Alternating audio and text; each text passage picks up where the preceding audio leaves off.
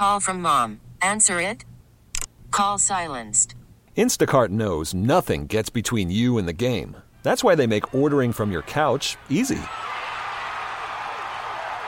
Stock up today and get all your groceries for the week delivered in as fast as 30 minutes without missing a minute of the game. You have 47 new voicemails. Download the app to get free delivery on your first 3 orders while supplies last. Minimum $10 per order. Additional terms apply.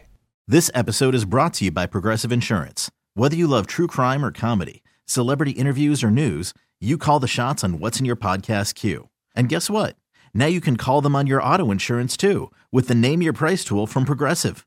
It works just the way it sounds. You tell Progressive how much you want to pay for car insurance, and they'll show you coverage options that fit your budget. Get your quote today at Progressive.com to join the over 28 million drivers who trust Progressive. Progressive Casualty Insurance Company and Affiliates.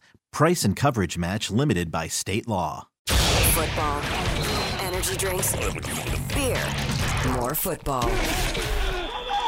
Welcome to Bink at Night.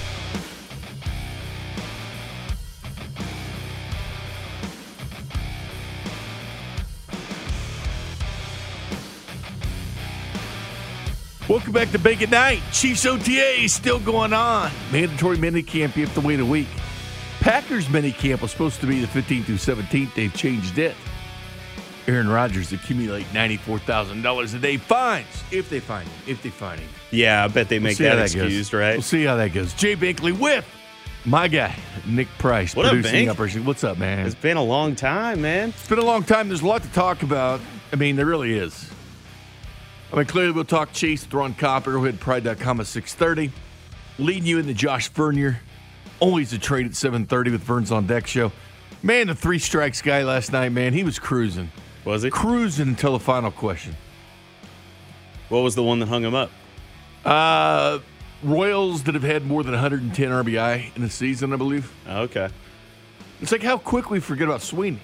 Yeah, like right. Sweeney's the all-time leader with 144. Man, he was my hero growing up. At least they threw in George Brett. Like Vern always does that because George Brett's like the free space. Right. Like when in doubt, just say George Brett. Or think of other ones, and then when he's about to buzz you up for a strike, say George Brett. Like, or Hal McRae when you think RBI, you think of Hal McRae. Sweeney, it was big into that. I mean, when healthy, Sweeney was, would put up the ribs. Jorge Soler just did it 2 years ago. But they were so close, man. I love doing that 3 strikes. That's one of my favorite things. I filled in for Vern end of April. I get to do 3 strikes again. I struck him out both times. I didn't want to, though. I like to give out the prize, It always frustrates me when Vern will ask a question like, hey, name 3 pitchers that pitched yesterday. And they can't even get one. I'm like, man, you're not even watching this team. This team's fun. You're That's missing the clue. out. He gives you the clue. If you watch Royals baseball, and you listen to the first segment, it's a big clue to watch last night's game or don't call in or have some semblance of Royals history. Maybe not a perfect Royals buff, but you knew George Brett was damn good at everything. Right. Hal McRae's an RBI guy. Willie Wilson stole bases. I mean, there's just Brett Saberhagen was good in a World Series MVP. These things you can, keep track of. Don't just show me you've watched the Royals since like 14. Even those questions stump guys. Like what guys are still on this team from that team? That was thrown out there the other day. It's like, Greg Holland, Wade Davis. There's a bunch of them that were on that 2015 team. But I digress. The lineup's out tonight in Anaheim. Check this out, too, Nick. This is an interesting thing here from Dave Holtzman over at Bally. Royals were just 16-50 versus the AL West from 2018 to 19. Think about the 16-50. Kansas City 4-3 versus the AL West this year. So it's still above water with the ALS. 3.5 games back from the wild card. But last night you got to see Jackson Kowar. I cautioned people, but I was excited. I admitted I was excited. And I was with Cody Tapp that day, and I just said, okay, always like debuts, but there is a but. What will he be able to do against real pitching? Listen, he got a rehab. Well, not him, but 3 Cubs got a rehab start that were major league players the other day. Mowed him down. Guys like Jason Hayward, all that's fine. But when you're playing the Angels, you're going against like Upton, Ohtani, Stassi, those types. You're going against professional. Much different than facing 3 guys of a lineup with some MLB experience when you're facing, I don't care how good or bad you think the Angels are, that's a pro team. I mean, it's the same type of crap teams that got Daniel Lynch out for tipping his pitches, right? You're in the show, you're in the show. You're one of the best if you're in the major leagues. Like, we can't forget how good you have to be to even get to this level. But I thought there'd be a lot of pressure on the organization with Kowar. And Kowar kind of forced their hand because they'll only say the player will tell you if he's ready. Like, he didn't need to sit and have coffee with you or cappuccino or Coca-Cola, whatever. He didn't have to sit there and tell you, hey, I'm ready. Nick Price didn't have to sit with me and say, I'm ready. I'm ready to be a producer for other shows besides you, Bink. I'm ready to move on. No, your actions dictate you're ready. You get that call for the Drive. You get that call for Fesco or Cody and Gold. The call for Vern. Because you got to be good to work with Vern. You got to be good. It's like you're doing tonight. You got to know your stuff. Yeah, you got to be the best. You're not a rookie that's throwing up there with Vern. You're not a double-A guy they're giving to Vern for baseball. You got highlights to cut. You got a lot of stuff. You got a lot of moving parts. Yeah, I'm a wily vet. But you prove they don't need the spec doesn't need to sit down and have an interview with you. He just knows. Kowar was given all indications that he just knows. And I thought there was pressure not to have a Daniel Lynch situation. Like, that's the one thing you wanted to avoid. Now, they wasn't tipping his pitches. He wasn't doing those things that are easily correctable. But Kowar was simply dominant in AAA. Now, he wasn't going long in the games. 6 innings was his height, mostly 5 innings type games. But for Royals fans and the organization, this 2018 draft class, which boasted 4 starters out of this draft class, 1, 2, 3, and 4. It's never been done in baseball, where your first 4 picks in the draft all have started this quickly, like the Kansas City Royals have. I mean, there's been other pitchers, different first 4. Like, that's a record for the Royals. Like, these guys Singer needs to pan out. If you have high hopes on the Royals in 22 and 23, you need Singer to start to kill it. You need, it would have been nice to have Jorge Soler build up some trade value at some point, but we haven't seen that. But besides the hitters, you need him to work out. You need Bubic, which so far has, I like Bubic. Like, if I did power rankings right now of that 18 draft class, Bubic would be at the top. I think he deserves to be at the top. I mean, he didn't get a spot in the rotation at the beginning of the year. Don't hold it against him. He did everything possible to do it. He finished the year with the 2.96 ERA out of 5 starts last year. Opponents were hitting 234 against him last year. And he's grown. He admitted he gave a bunch of runs the other day to the Tigers. He admitted I was bad, but I needed to stay in the game. Like, he got it. Like, I think Kowar and these guys will get it. Daniel Lynch was a little bit different because at the beginning of the season, alternate site came here and started before Omaha. But this happens in Major League Baseball. This is not the first rodeo of what's going on with draft picks when they're getting called up. And I'll get to Bobby Witt Jr. in just a second. There's a guy named Jared Kelenic. He's the number 4 prospect in all of baseball. Started out in AAA for the Mariners. They wanted him up. Get this guy up. Get this guy up. Well, he's been sent back down to AAA. Keep in mind, he's higher rated than Bobby Witt. .96 batting average with the Mariners. Just 8 hits and 92 plate appearances. 8 walks, 26 strikeouts. He was mired in an 0 for 39 stretch. Oof. Bobby Witt's the 7th best prospect. This guy was number 4. Now, the longest hitless streak by position player is none other than Crush Davis with the Orioles. He once had 54 at-bats, 62 plate appearances by not doing it. But he was the top prospect for the Mariners. But when he came up, he hit a home run. Got a curtain call from Mariners fans. Had 2 doubles as well. Everything was looking good. But then the pitcher started to attack him. Started attacking him on the hands and fastballs, and teams loaded up with left-handed pitchers to face him. So that was a problem. Mike Trout was another guy. 2011, age 19, called up to the Angels mid-July. Lasted 14 games. Hit 163. Ends up being either an MVP or runner-up MVP in almost every season. Now, a new article by Fansided today had a quote from an honest player with the Brewers about one of their prospects. Quote, "The environment in the big leagues now, everything is hard on hitters," the player said. We're not talking about pitchers here. We're talking about, but it all goes hand in hand.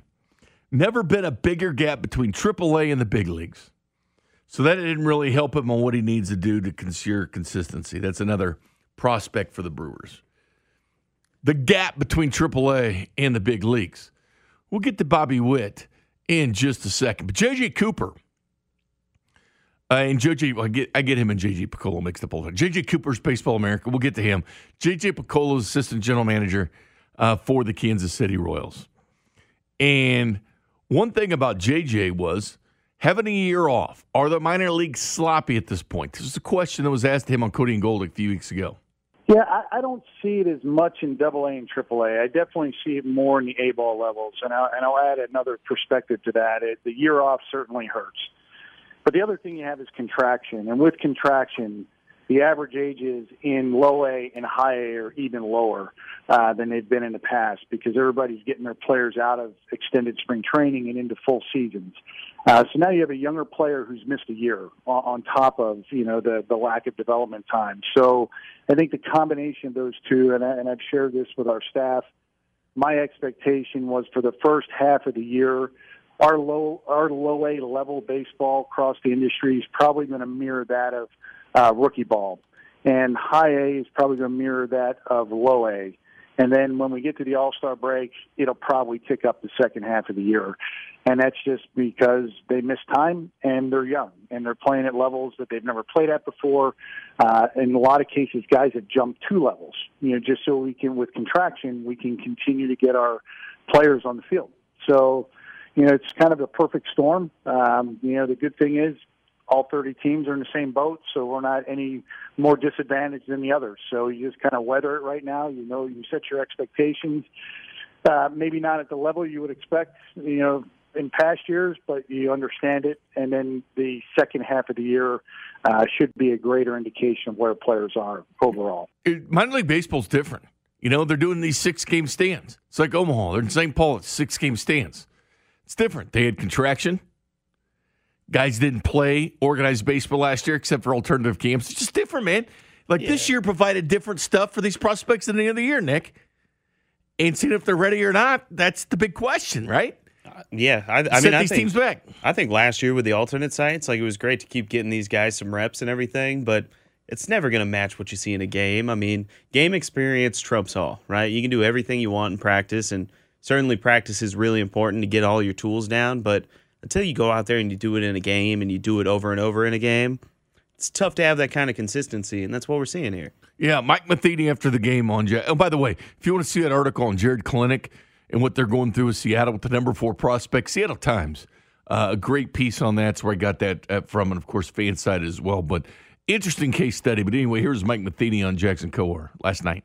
He was excited. I'd say that's what it was as much as anything else. It was just anticipation and dream about this day your entire life, the first time you pick up a baseball. And you want to do so much and show everybody, and I know his family, everybody was here. And, I mean, all of that adds to the excitement. And, we know he's a high-rev motor, and that he's going to come out and try and show something every single time he puts the ball in his hand. Once again, I thought his stuff was good. Just unfortunate. I mean, he only gave up a few hits. A couple of walks got him, but those were deeper counts. And once again, foul balls and things that ran him into long pitch counts that ended up. That's the reason he came out, or else I really believe we were going to be talking about how well he did and how well he adjusted if we were able to get him through that first one. Slow it down, see what he could do, but he's obviously needed for this team.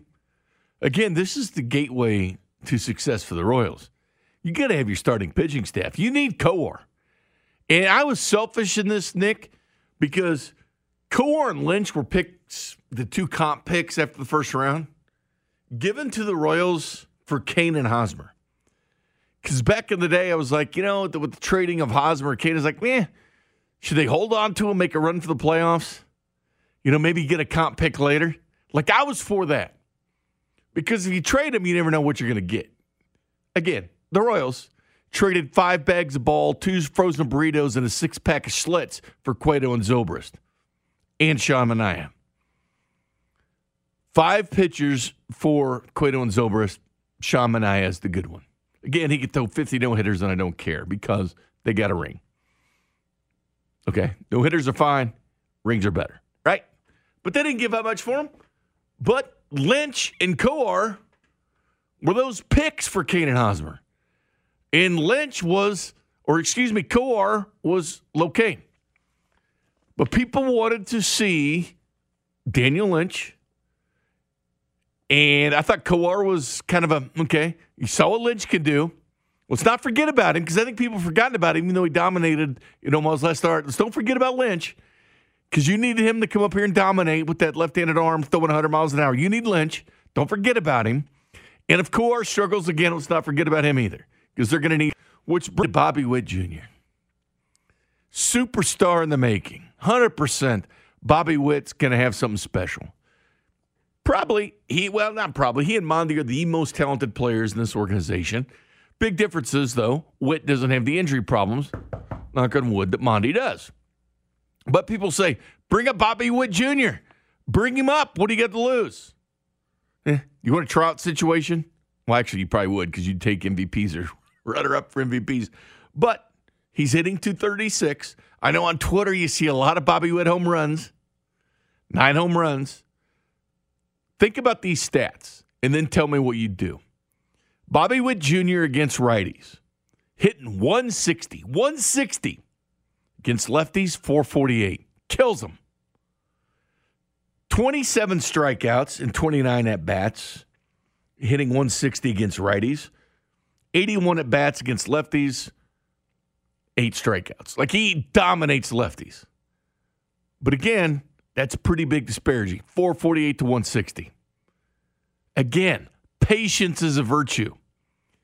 You don't want Bobby coming to major leagues with that kind of disparity, 448 to 160. Think about those numbers.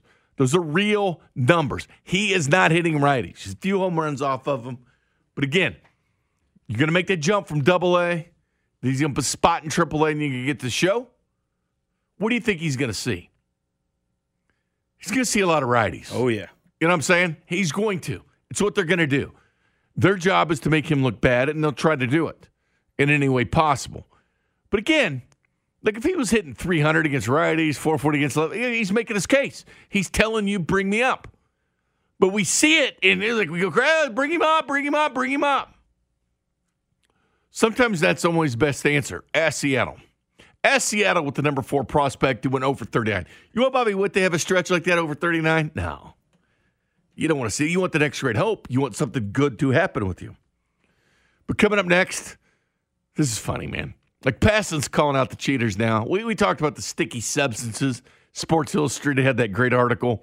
Sticky substances have become the new steroids in baseball. And Garrit Cole, the Yankees, who got lit up the last time because baseball's looking for cheaters now. He gave the greatest pregame press conference a little bit ago. Epic. It's been on SportsCenter. It's all over the place. This is the type of situation the Royals hitters are facing with pitchers like this. Bring that up and talk more about the minor league players next. Bink at night. Royals Angels coming up tonight. Josh Vernier joins you for Vern's on Deck show at 7:30. Soler is behind Perez tonight. Again, I hear these comparisons. Salvador Perez getting in the Hall of Fame. You talk about Yachty.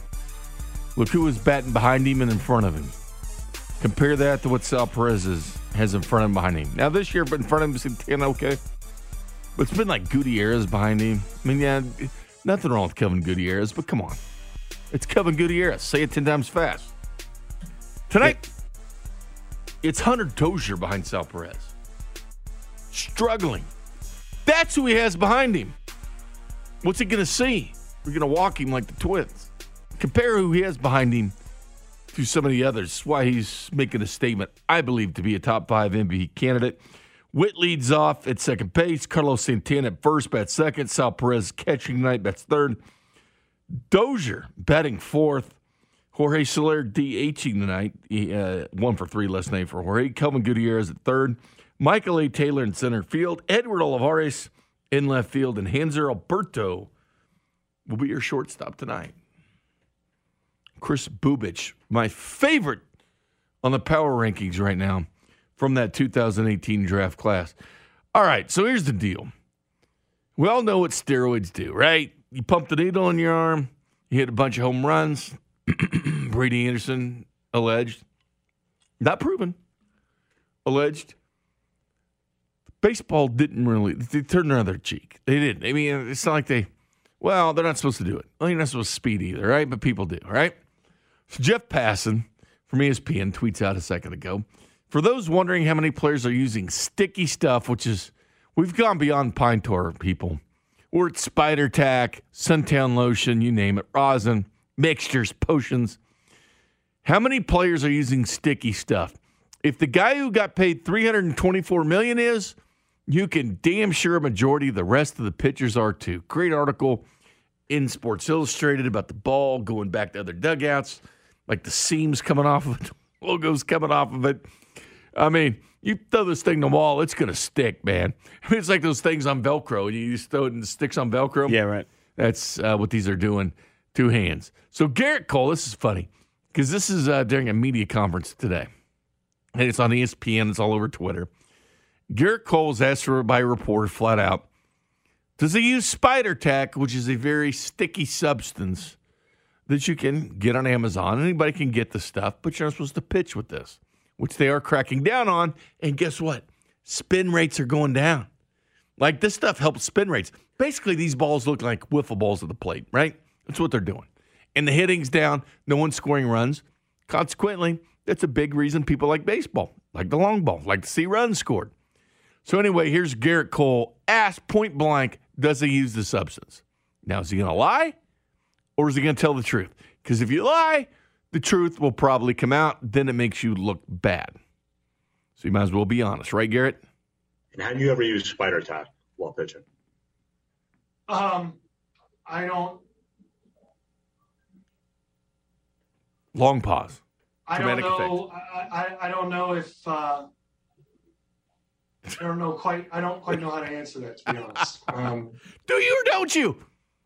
I mean, there are customs and practices that have been passed down from older players to younger players, from the last generation of players to this generation of players, and I think there are some things that are certainly out of bounds in that regard, and I've stood pretty firm in terms of that, in terms of the communication between our peers and whatnot.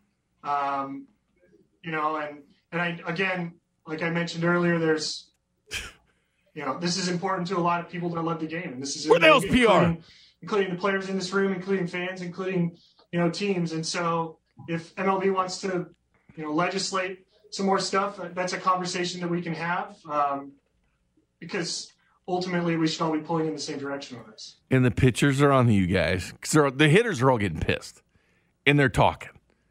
Like Charlie Blackmon and stuff in the article, Josh Donaldson's talking about it. The hitters are starting to talk about it. Do you use it or not? Well, it's a yes or no answer. Right.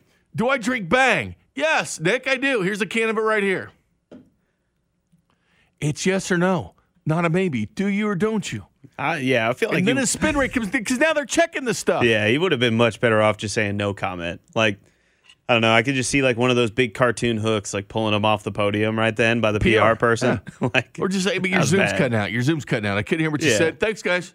Yeah, we're going to get this fixed. We'll talk to you on the next start when I've had more time to think of an answer. I don't know what Spider Tech is. We call it something else. Regardless. Ron Kopp. We'll talk Chiefs and OTAs next. Bink at night.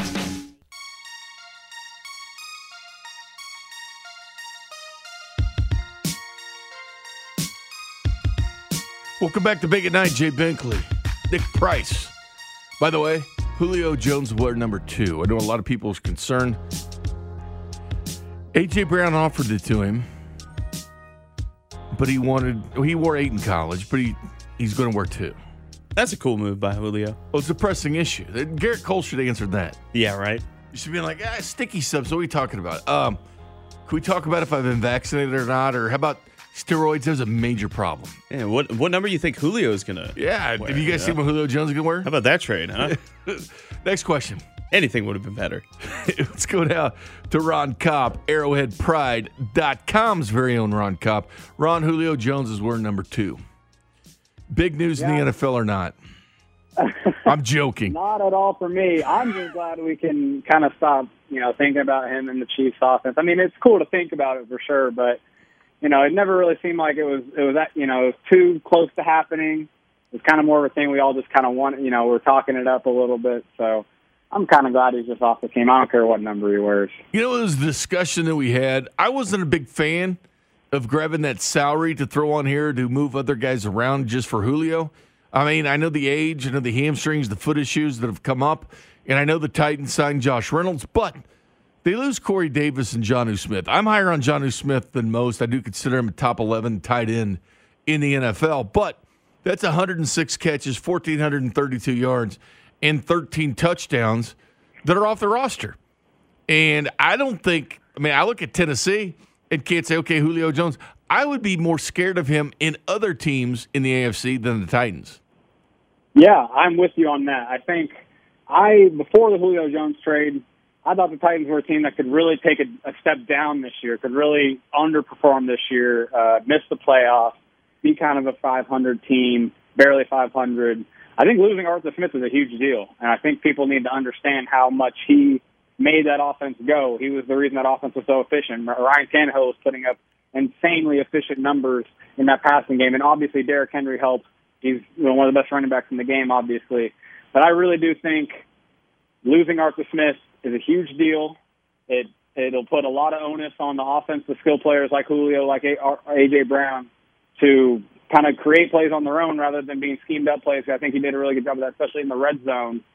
But the Titans still have a bad defense, too. We got to remember that. They were one of the worst defenses in the league last year, and they didn't really do much to get better in that sense. Julio's not playing cornerback for you, so I still think they're a team. I do think, they'll be fighting for a roster or a playoff spot, I should say, that 6th or 7th spot, in my opinion. I think their offense is going to be fun enough, explosive enough to get in that position, but they're not a legit AFC threat to me.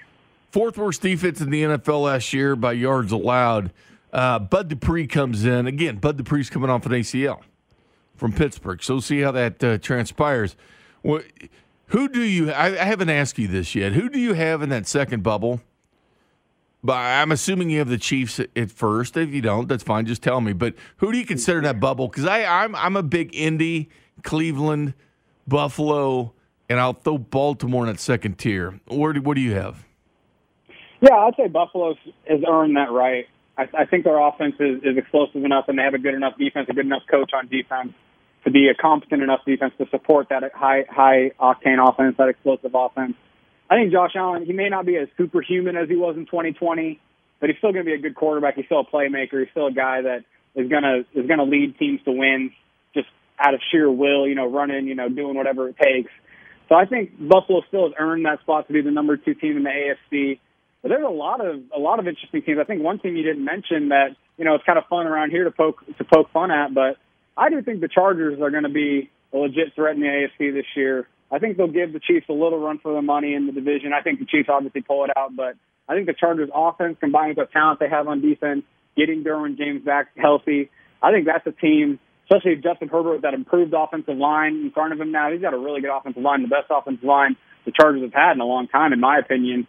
I think that's really going to help them, and they might be a legit threat, a team kind of fighting for one of the top seeds in the AFC. So you're buying the Chargers then? Because I know people say, hey, look out for the Chargers. Are you buying them? Or because, I want to wait and see. I want to wait and see what a defensive coordinator of 1 year in Brendan Staley can do with the Justin Herbert. Like, I'm not 100% sold on them yet.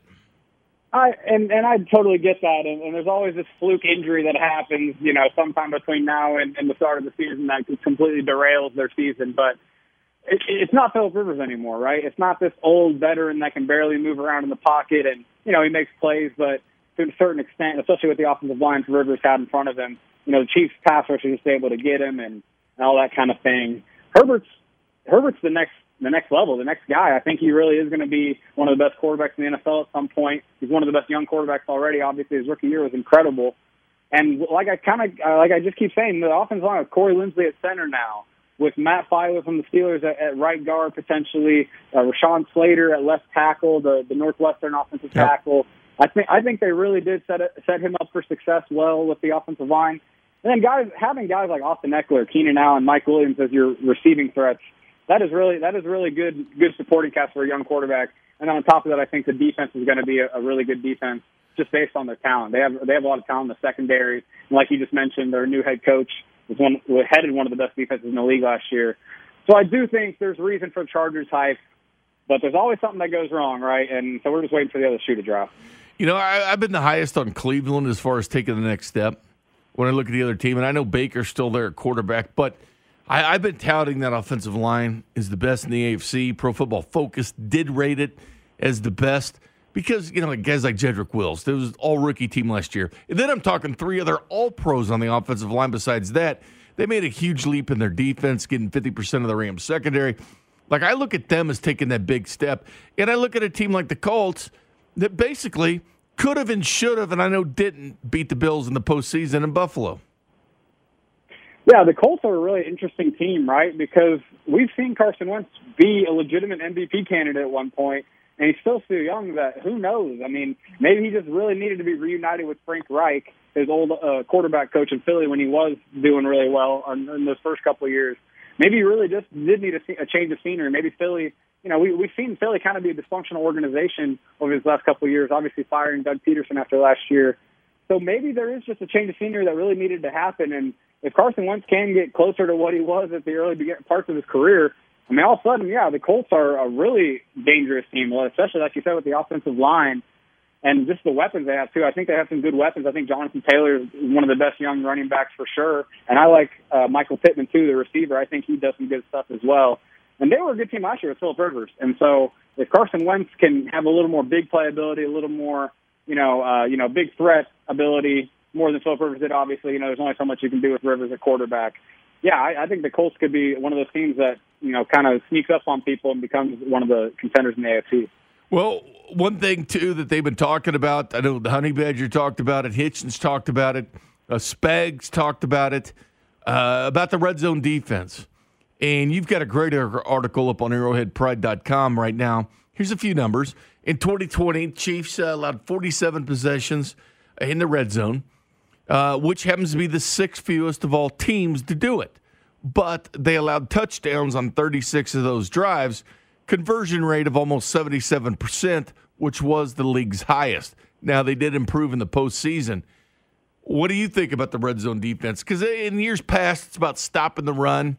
And obviously we know that Bashaud Breeland's going to be gone now. So with the cornerbacks, how do you feel the Chiefs can improve the red zone defense? So I think first thing to say is there's blame at every level of the defense for how the red zone performed. I think the defensive line could have been more stout against the run.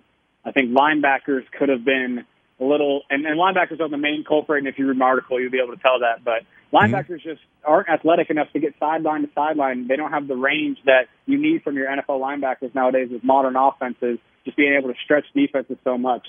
And then also the secondary just had a lot of coverages. When I watched them, I did a lot of film digging last night, and it just seemed like there was a lot of instances where they were just giving way too much cushion for a situation where you're in the red zone. You can't give any cushion at all. If he catches it, it's a touchdown. You can't.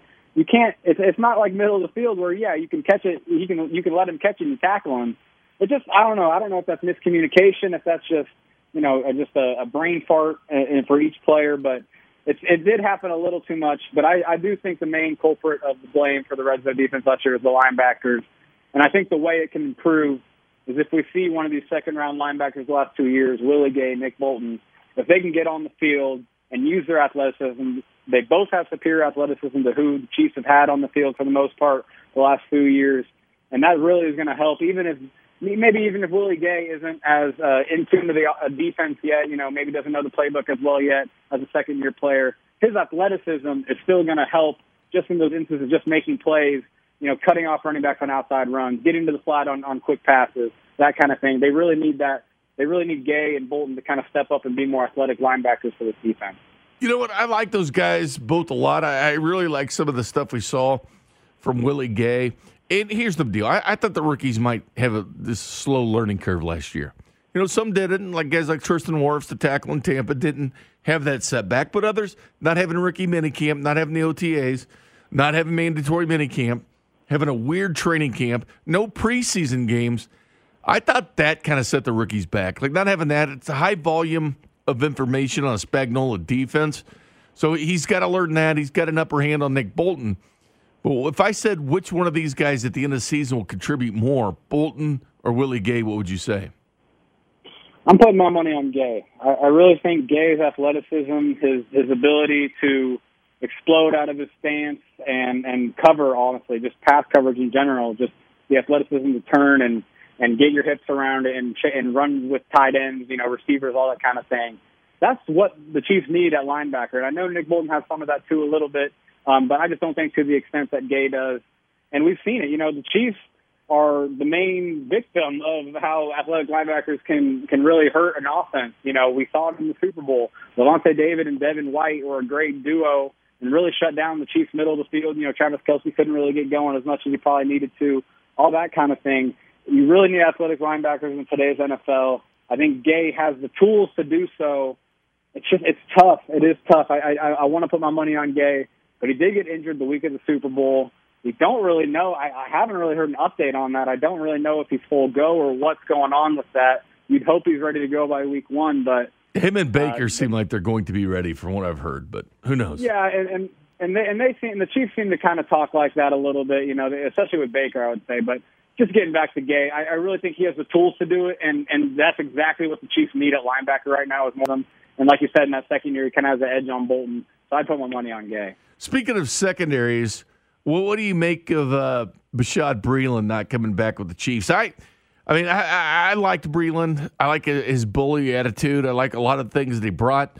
It's a move that I might have done, but I can understand what they're thinking.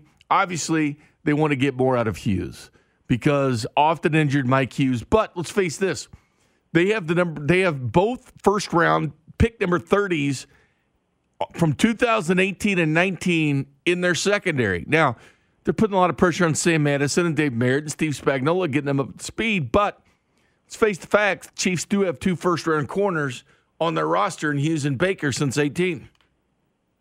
Well, and they must be confident in them, right? I mean, Bashaud Breeland got signed to a 1-year deal for, I believe, up to $4 million is what I saw. Yeah. And I mean, if you're not taking that deal, if the Chiefs aren't signing that deal, they have cap room to do it. It's not like they're tight on cap space right now. They have some few extra dollars to spend. If they're not making that deal, and we've seen it, there's mutual respect on both sides. Breeland's shown love to Kansas City during this process.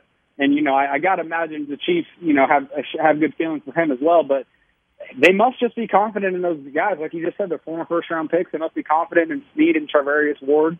Spags did kind of give him a vote of confidence in his OTA pressers last week, kind of saying that they're for sure the cornerbacks 1 and 2. But, yeah, it makes me think that they're really confident in the group they have. I would not be as confident as they would, I guess, but obviously that's why they're in the position they are. But I definitely would have brought back Breeland on a deal like that. I thought him holding out for a multi-year deal made sense, and maybe the Chiefs didn't want to give him that. But, man, 1 year, $4 million, I think you got to do that if you're the Chiefs. And Steed showed he could play the outside and the inside. At 164 snaps on the outside after the collarbone, ended up with 171 snaps in the slot. So he did both. He can do both. Yeah, he maybe looked a little bit better in the slot, but he showed us he could do both. Yeah, I like Snead on the inside. I want, and Spags has actually mentioned this. He mentioned, I can't remember the Philadelphia corner he referenced when he was talking about this now, to be honest with you, but he mentioned that in 2 cornerback sets, they had this guy play on the outside, and then on 3 cornerback sets, when there's a nickel corner, he moved this guy on the inside and brought someone else to play the outside. I think that's how they need to attack Snead, or use Snead, I should say. I really like Snead's ability to come off the edge and be a blitzer. I think he might be the best coverage corner on the team. He showed it last year. We talked about the stats, the passer rating he's given up. It's the 3rd best out of all corners in the league last year. He's a guy that, and your slot receiver is a lot of times your best receiver. Sometimes that's where you want to attack defenses nowadays. Offenses like to do that. We've seen it at Tyreek Hill, obviously. So I think they need to keep Snead on the slot when there is a nickel formation. I think just everything that comes with, he's a good tackler too, and I really like that about him. So keeping him around the box I'm in favor of that. Final question for you, Ron. Has nothing to do with the Chiefs, has to do with the Packers, because it could be a guy that ends up in the AFC West in Aaron Rodgers, getting fined $93,000 a day for missing these OTAs, $500,000 for his workout bonus. Are you fining him or not? Because there's some friction. Are you giving Aaron Rodgers the free pass and not fining him, or are you setting an example? Yeah, if I'm the Packers, I mean, I'm doing everything it takes to get him back in the building. I don't know what that takes if that's not finding him. Kissing his butt. I mean, I don't know. It's crazy to me that it's going on like this. I thought by now maybe it'd be resolved, especially since we didn't see a trade happen on draft day. But Rodgers seems to be really dug in. And if I'm the Packers, I don't want to be left out where I can't even get a good trade compensation for the reigning MVP. So it sounds like the best thing they need to do is just do whatever it takes to get him back, whether that's not fining him, whether that's, laying out the red carpet for him, whatever you got to do, get him back in the building before it really gets to a point where you have to trade him for almost nothing. Good stuff. Ron Kopp over at ArrowheadPride.com has a great article about the red zone defense right now. Thanks a lot, Ron. Appreciate it, Jay. There you go, Ron Kopp right there. Man, I just talking football, man. We're getting close, Nick. We got mandatory minicamp the 15th through 17th. That's next week, right? Yeah. 15th? No, it's creeping up on us. We're already in mid-June, right? Or yeah. Getting close. Where are we on? The 8th today? 9th? 9th, yeah. 8th? Is it 9th? Yeah, no, it's the 8th. Or 8th, okay. I never know who what day cares, it is. really? Yeah, I mean, football's coming. Yeah, football is right around the corner. Josh Vernier's coming up at 7:30, Royals and Angels. I stayed up late and listened to Vern last night. I did. Turn the TV off, listen to Vern. He put me to sleep in 5 minutes. I'm just kidding. I'm kidding. I cracked the beer, grabbed some popcorn, and listened to Vern. But regardless, we'll react to Ron Kopp next. Bink at night.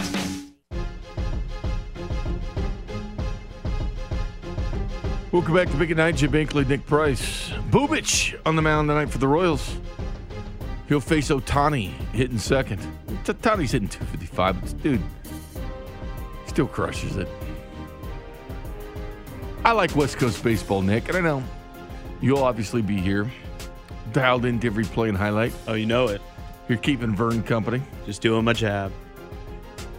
I like these late night games. I think parents may appreciate it a little more. The kids are in bed, get to watch baseball. You don't get bothered. You don't have bath time, homework time. Well, you don't have homework anyway, unless they're in summer school. But regardless, I love talking to Ron Kopp. I guess at this point, if we're just talking about red zone defense, we can live with that because you have Patrick Mahomes. Like, do you even care? Like, how many people go up and grab a beer when the Chiefs are on defense than offense right now?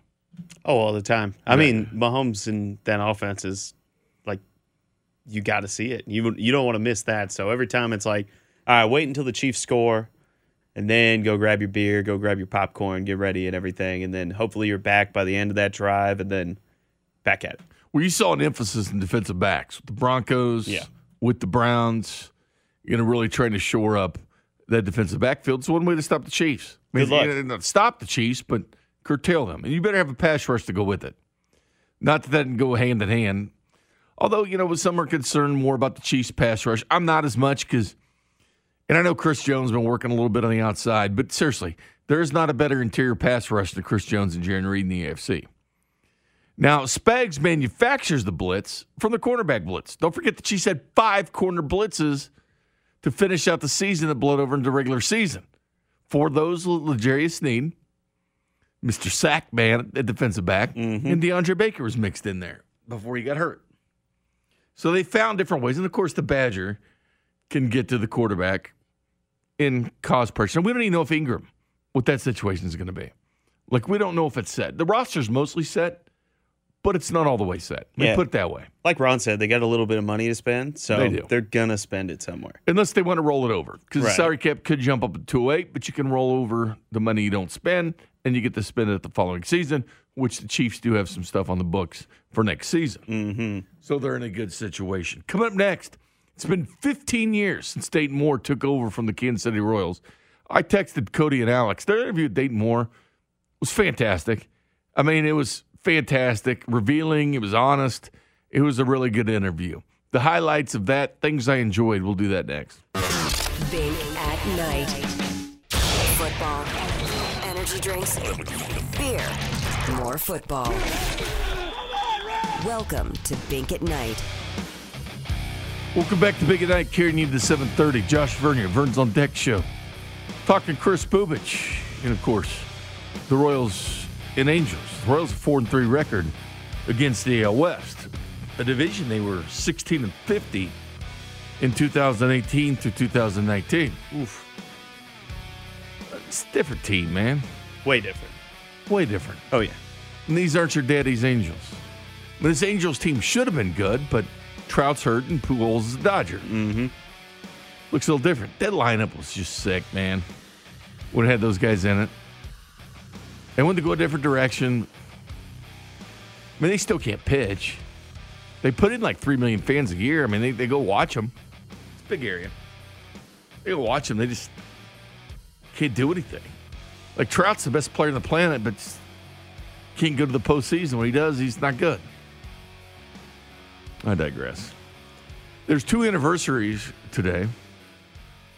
Dayton Moore, 15 years as the GM of the Kansas City Royals since he was hired. And Josh Vernier and I. 9 years since we came to 610. Congratulations. I don't remember these type of things. Vern does. Happy anniversary. Thank you. Tell Vern that too. I will. Vern reminded me today. He asked me what I got him. I said nothing. Regardless, it's Vernon's eyes deal. But anyway, 15 years of Dayton Moore. What you do is you have a small market that won a World Series, went to another one, and sure, you've got teams like the Rays that have gone to the World Series, but they don't exactly have banners. Since the explosion of cable television, no small market has won the World Series. Dayton Moore was asked about those things, including taking the job in Kansas City. Did he ever dream? Because he was in that pipeline of the Braves. He had all those different positions with Atlanta, probably going to be the next general manager there. But what about being a GM? Did he ever want to be a GM? Did he ever think he was going to be a GM? He answers that question. Well, you know what? Honestly, I never wanted to be a general manager. And the first 2 opportunities I had to interview, I chose to not proceed. I loved working in scouting and player development. That's what I wanted to do. I didn't see myself as a baseball executive, and it really kind of took some seeking advice of older, wiser baseball people, and they said, "Look, if you become a general manager, you can do it the way you want to do it, and if you have the right owner, you don't have to be tied to a desk.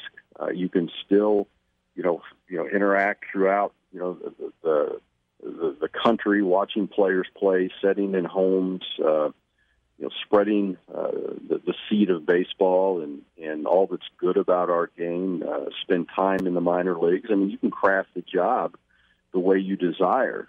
And, I'm not I'm not a very good administrator. I truthfully wouldn't have came to Kansas City if I didn't have great affection for Mr. Glass and Dean Taylor, willingness to leave Cincinnati and be our assistant general manager, because I needed somebody like Dean Taylor who knew all the rules and was a terrific administrator and could really provide me with a lot of help. And we just wanted to do baseball every single day and build an organization that people would be proud of, people would be proud to work in, and to grow as professionals and to do good in the community. And because I think every major league team has a responsibility to grow the game, set the right example of what baseball and softball should look like in their community, in their region, and in this country. And so we've taken that responsibility, very, very highly. Dayton Moore really wants to grow the game. I mean, he's really interested. Think about the Urban Youth Academy and the other things that he wants to grow the game of baseball. And so he talks there about wasn't sure if he wanted to be a GM. But how did it come to fruition with the Kansas City Royals? And he admitted he took an interview just to out of respect for Mr. Glass. And, well, here we are 15 years later. Yeah, that's a great question. I think of a lot of things when you ask that. First of all, when I decided to interview with David Glass and Dan Glass, I had no intention of taking the position, and there was no way I was going to leave the Atlanta Braves. there was a lot of talk that I was part of a succession plan there in Atlanta, which, I believe was probably the case. And our family was thriving there. I loved who I worked with. I loved all of our players, all the coaches, the instructors, the scouts. And, I'd grown up as an area scout and held a lot of different positions in that organization, from international director, professional director, assistant scouting director, farm director, player personnel, assistant GM. And so I kind of went through the chain, and so there was no reason to leave. And then when I decided to meet with Mr. Glass, just really out of respect, one of the most influential and successful businessmen in the history of our country, somebody that I knew was a very good man from all of the information that I had. And I just wanted to meet with him out of respect. He was going to fly into Atlanta, and it's 30 minutes from the ballpark. And so I went and met with him, again, just out of respect. And maybe I could, give him some insight or some things that might help him in scouting and player development. And as we began to talk, and he opened up to me, and he talked about how much he wanted to win for the fans and how the Kansas City Royals fans deserved better. And he talked about, the legacy of Mr. K and the importance of this team to his family. And I began pulling for him. I identified with him, and I connected with his heart. And for the first time, I said, you know what? Maybe this is something we ought to look at. And it took me about 10 days to kind of figure it out. We decided to come to Kansas City and accept the challenge, and I'm so thankful, that we did. But that's really why we came here. I wanted to see Mr. Glass do well, and I thought it would be an amazing challenge. There's no way to prepare for these jobs, no matter who your mentors are, no matter how much success you've had. You've got to go do them. And I was overwhelmed, really, the first 3 years. As much as I had an understanding of scouting and player development, it's still very difficult to execute.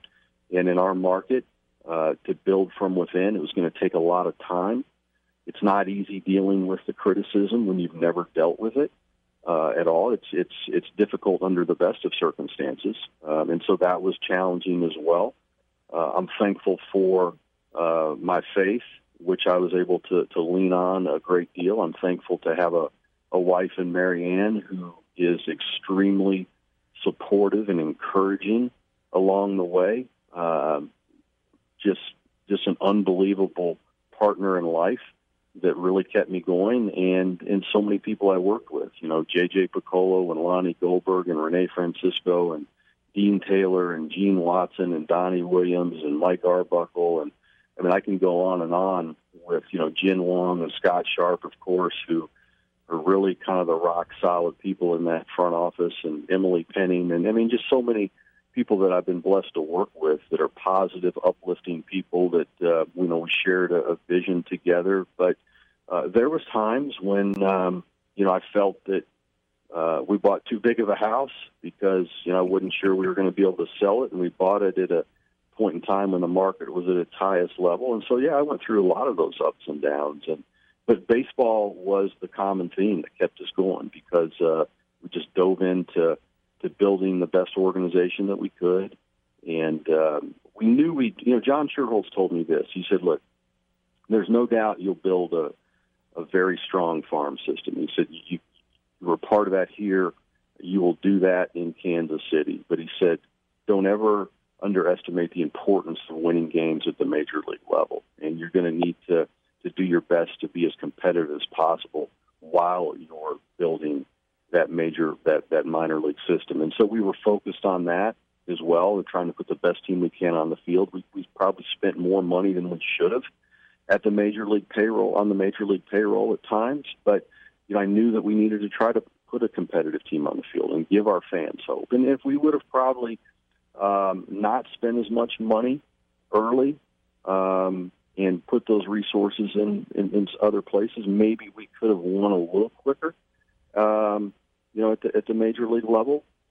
But that's, again, we were focused on trying to do both, and I don't regret it, but maybe we would have looked at it a little differently, just because the economics of baseball were so different, during, and they still are today. I mean, there's just a lot of,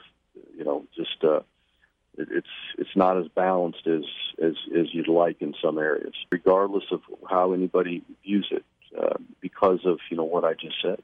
Economics in baseball aren't the same. I mean, the explosion of cable television changed everything. And some teams have the money and some teams don't. He was able to win an organization. Yeah, Mr. Glass spent money. They were top half in payroll when they won, but they're still at the top. That's spending over $240 million like the Dodgers. Not even close to that. I mean, they can't throw cash at Band-Aids because a deal like a Warren Fonte, they hurt the team because they had to pay that. It's not like Josh Hamilton getting $63 million to walk out the door of the Angels. They're in a different situation. It's like they play a different game at times. But they were able to do it.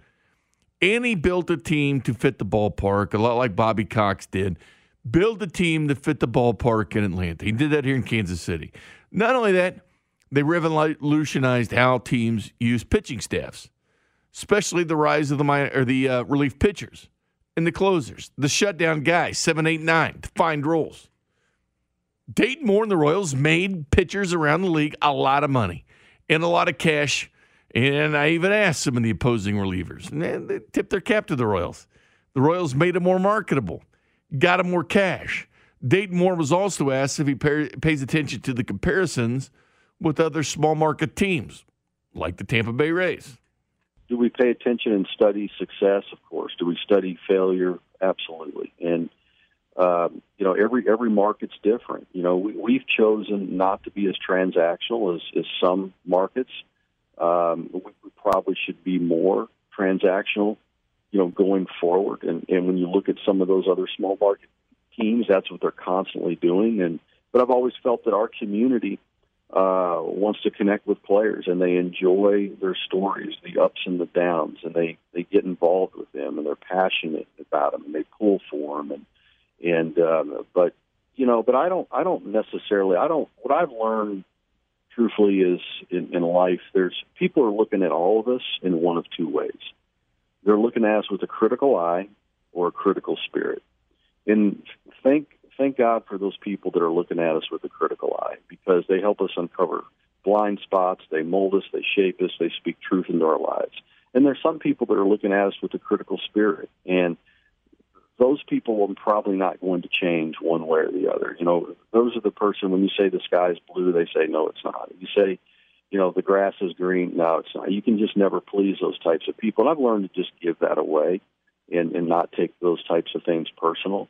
But I have a great respect, and I've learned to respect many people in the media, especially our Kansas City media, because they're good-hearted people. They're just trying to do their job, and they're articulating things. And there should be debate in sports, and we can.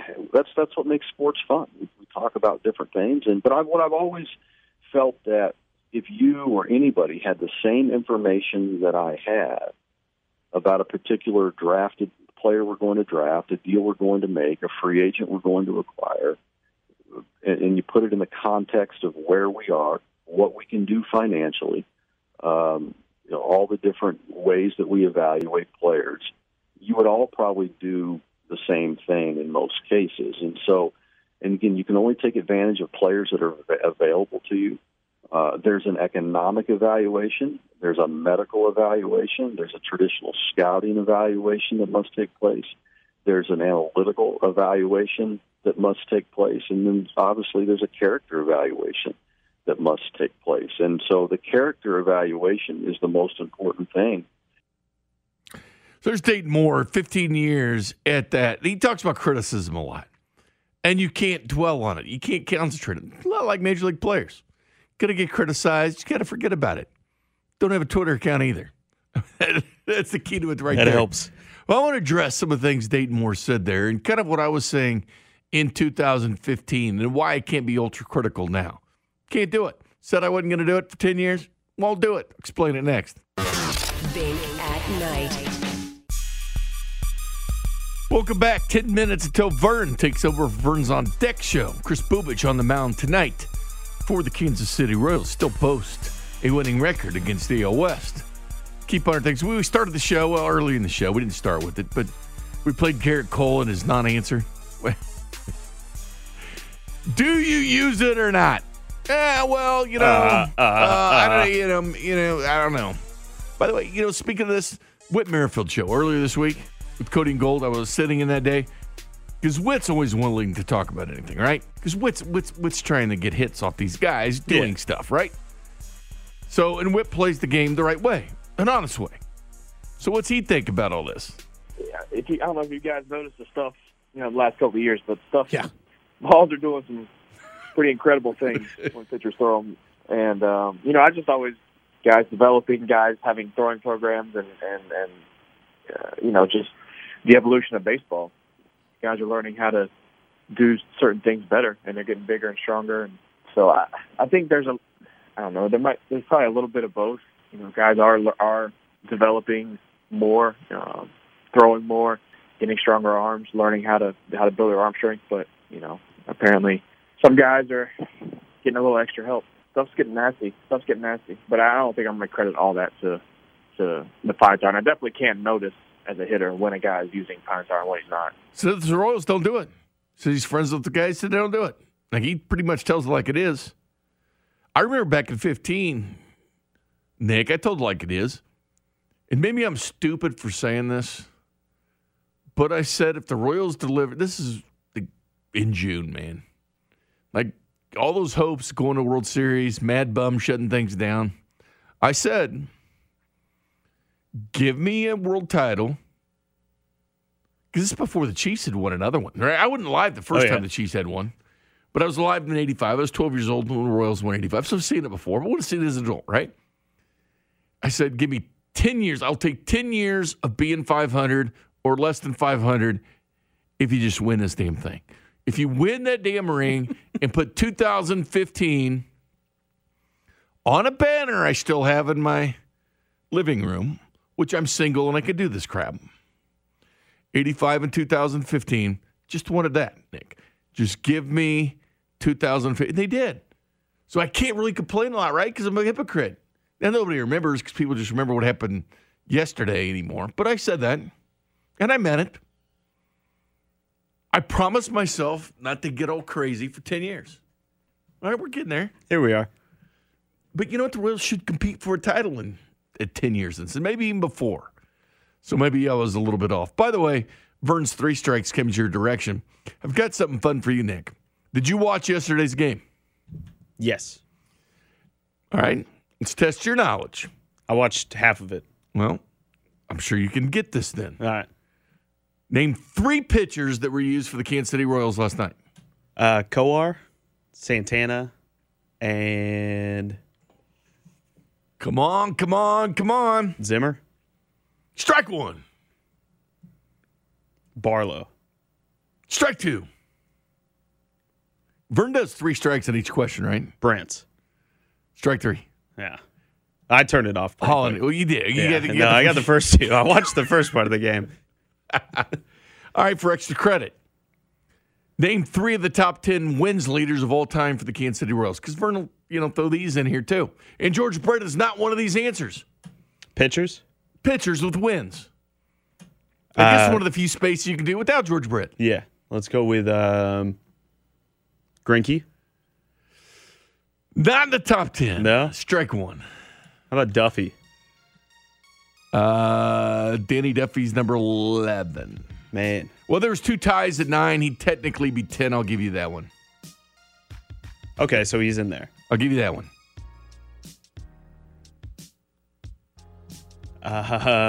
Look it in. Where are you going? Saberhagen? Number 6. Number 6? Okay. And we have time for one more. I think we're running out of time, Bink. Okay, it's Paul Splittorff, Dennis Leonard, Mark Gubizar, Kevin Apier, Larry Gura, Tom Gordon, Charlie Lee Brandt, Steve Busby. Those are the correct answers. Vern's on deck. So thanks to Ron Kopp, ArrowheadPride.com. Thanks for Nick Price for producing. Vern, next.